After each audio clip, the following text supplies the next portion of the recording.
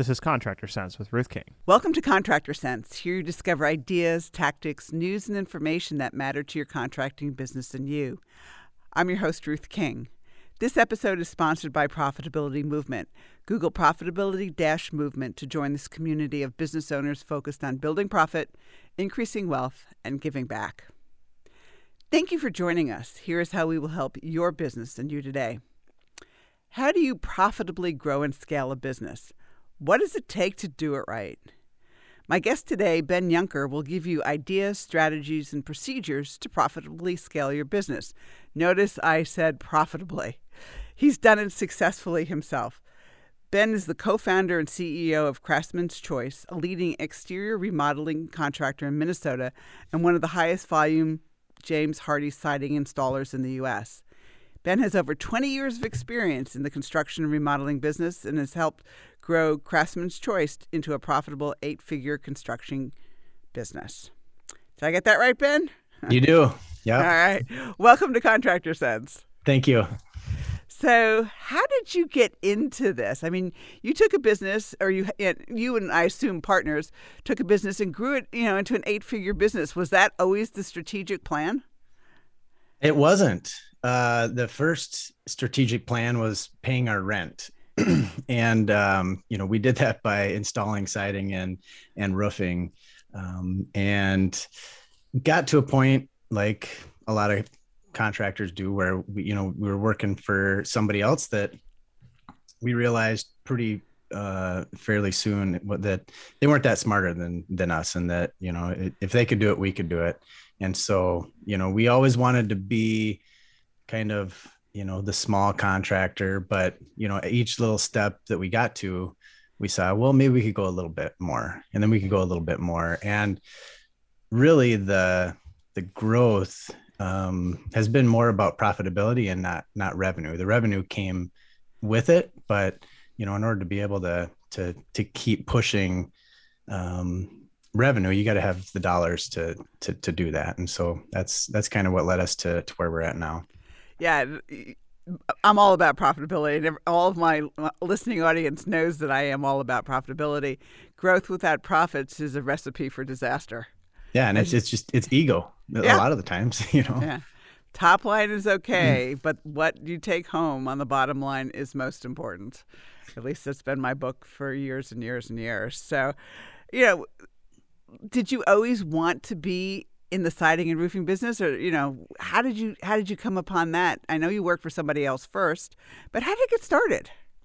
Well, the brutal, honest truth about it is that it was a series of poor life choices that led me to be picking up shingles at a job site. Now, I'm forever grateful that I'm in this industry, but the way I got started was not like sitting in my high school career planning class and taking those tests and saying, oh yeah, you should be a sider in carpentry. It wasn't that. I wanted to be a marine biologist in high school, and due to a different path there for a couple of years, I ended up being on a roofing crew. All right. So how did you learn the financial side of business? It's not some, even roofers or even people who do siding generally do it because they love to do that piece of it, or, as you said, get into that particular career path. But what was the aha moment that you said, okay, we can do this, but we have to do it profitably? It was, so my business partner at the time, he handled a lot of the production side. And so, what was left was the financial side. So, I bought this software called QuickBooks, and I just poured over it and taught myself, QuickBooks, which was horrible. It was just, all these different things, but I could see that we weren't charging enough. We were to grow. We could be static. We could be right where we were, with one siding crew, and everything would be fine. But if we wanted to grow a little bit, we had to have enough to set aside profits to market, to take care of warranty work, all those other things. And so it was, a series of trial and error. And really, when we really took off was in 2014, when I bought my business partner out, and then it was all me. And, I was able to put in a repeatable process and cloud pricing, and just went in super geek mode for about 4 months, getting everything and the systems set up, which has allowed us to keep up with like all these price changes right now. Oh my gosh, it's crazy. Yeah, it is nuts. I mean, if you look at the difference in pricing between last year and this year, in some areas it's 30% higher. It's crazy. Yeah, and you can either take that, as long as you have a system in place to be able to keep up to date with that. I mean, everybody in our industry, if you're pricing things right, has just gotten a raise, right? Like, correct. 40% of $10,000 is more than 40% of $8,000. If the profitability is exactly the same, you haven't gotten a raise. Yep. But if you've increased profitability too, then you've gotten a raise. So, yep. You just mentioned two of the things that are absolutely critical. Number one, processes and procedures, and number two, understanding the financial side. So those were the two things that probably, and I'm putting words in your mouth, and you can tell me that I'm full of it, and that's fine. Those are the two things that allowed you to grow. Is that correct? Definitely. Each business owner has in his mind what he wants to have, or each contractor has in his mind what he wants to have happen on every job. But unless you have a way to track and plot that roadmap out for your guys, it's not going to happen. And some of the software that we've implemented, Contractors Cloud is the one that really drives our business. We have an ability to track all of that, and it's customizable. You can change things as your business changes. You can upload files and have the whole team have visibility into those different files, whether it be a contract or a window order form or whatever. But that's having that repeatable process for every job that, and a lot of times you're wrong. Like the thing you think this should happen on every job, and your guys are like, doesn't. No, that's dumb. Why are we doing this? Why, and like, all right, well, I'll take it out of there then. I guess maybe I was wrong on that. Yeah. And you don't have an ego drive that says I'm right, which is important too. Yeah. So when we get back from break, I want to go into the people side of growth a little bit, because, as we know in our industry, finding people right now is not exactly easy. But let's talk about, how you handled the people side of growth, because to grow from little to big, you need not only you, and the processes and procedures and understanding financials, but you need the people to help you get there. So before we take a break, though, if somebody wants to contact you, how do they find you? So our website is the best resource. We really put a lot of time and energy into that, and it's craftsmanschoice.com. craftsmanschoice.com. Yep.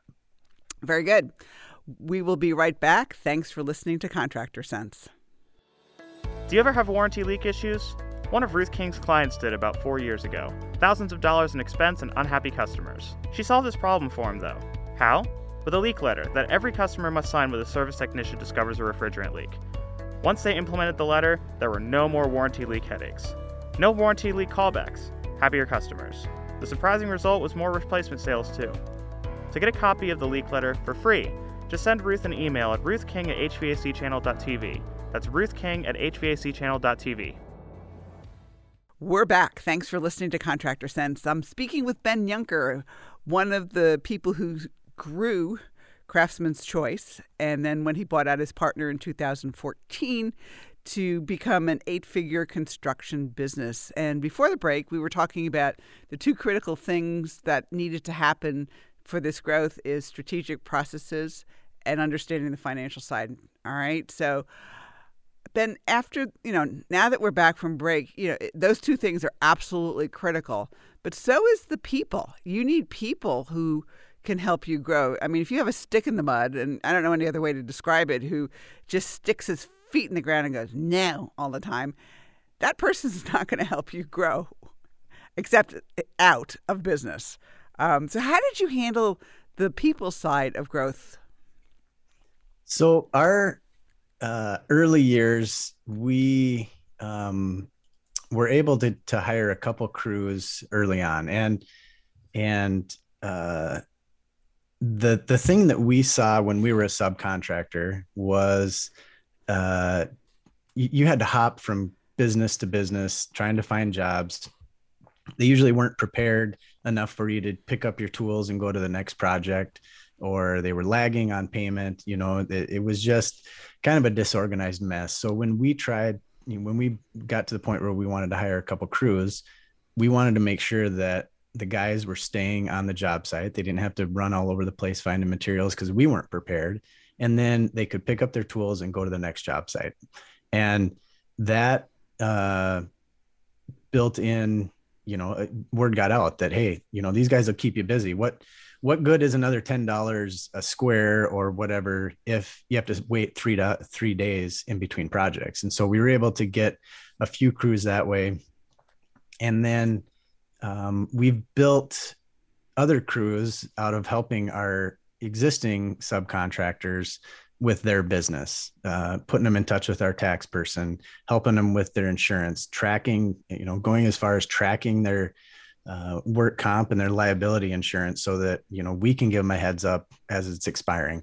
It's a lot of babysitting, but it's just something that those guys aren't good at. It's not their forte. It's a pain to them. And so, we built up some loyalty that way. And then we've started, hiring when they were ready to get out of take the tool belt off, bring those people in and make them project managers or a part of our service team. And we've had employees, a couple over 20 years. We've had subcontractors, 15 years that have worked for us. I mean, it's really become a family atmosphere. We do golf tournaments. We do, I take our employees and spouses on a Mexico trip every other year, as long as we hit our goals. And it's just really, a place to land and stay for a while. Yeah. I was going to ask you how you kept them from getting bored. Not much boredom at our place. We push them pretty hard. But they're doing the same thing for 15 years, right?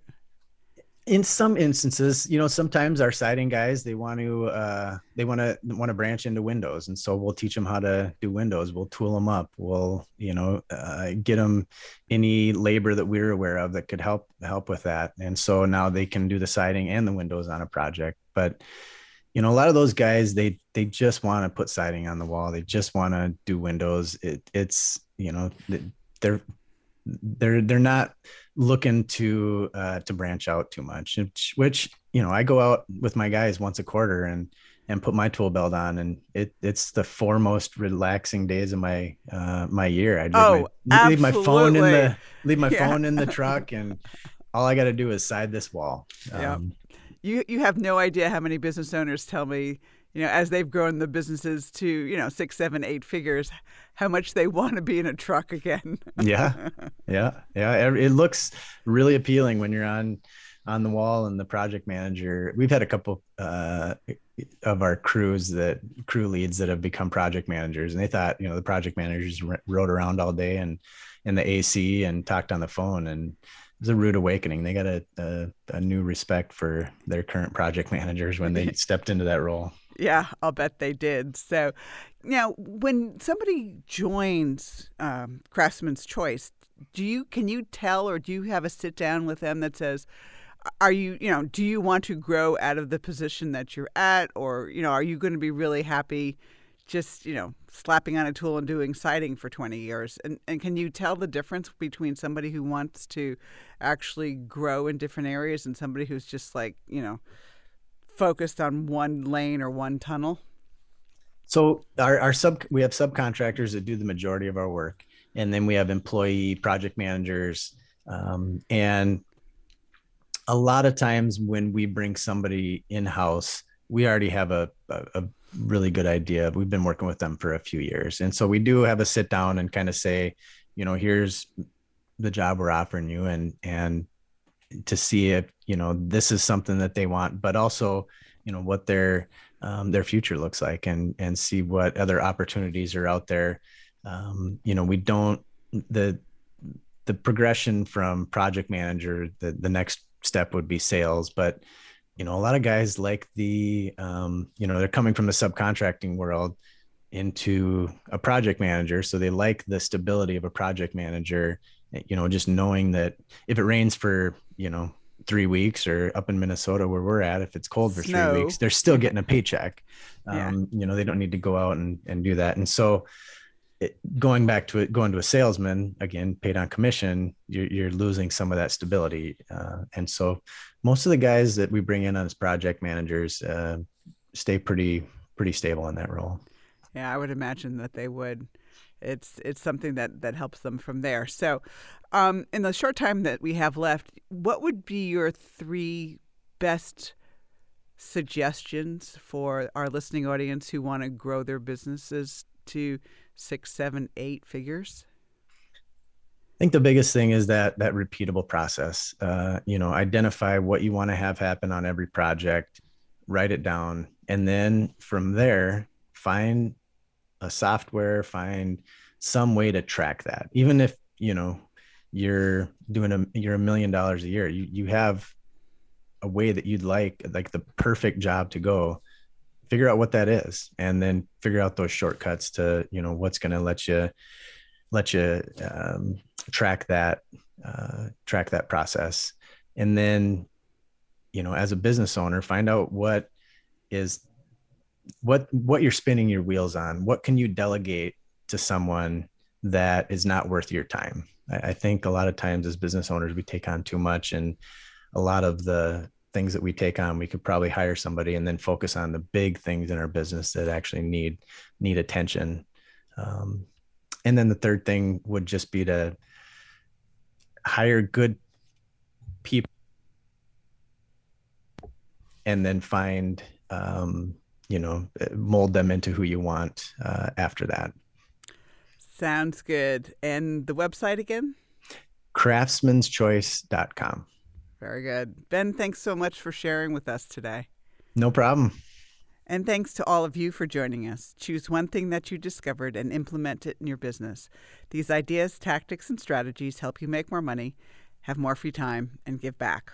If you like today's program, spread the word. Please review this podcast on any device you're listening to it on. Help a fellow contractor make more money, too. For comments or questions, call me at 770-729-0258 or email ruthking@hvacchannel.tv. Thanks for listening. Have a great and profitable day.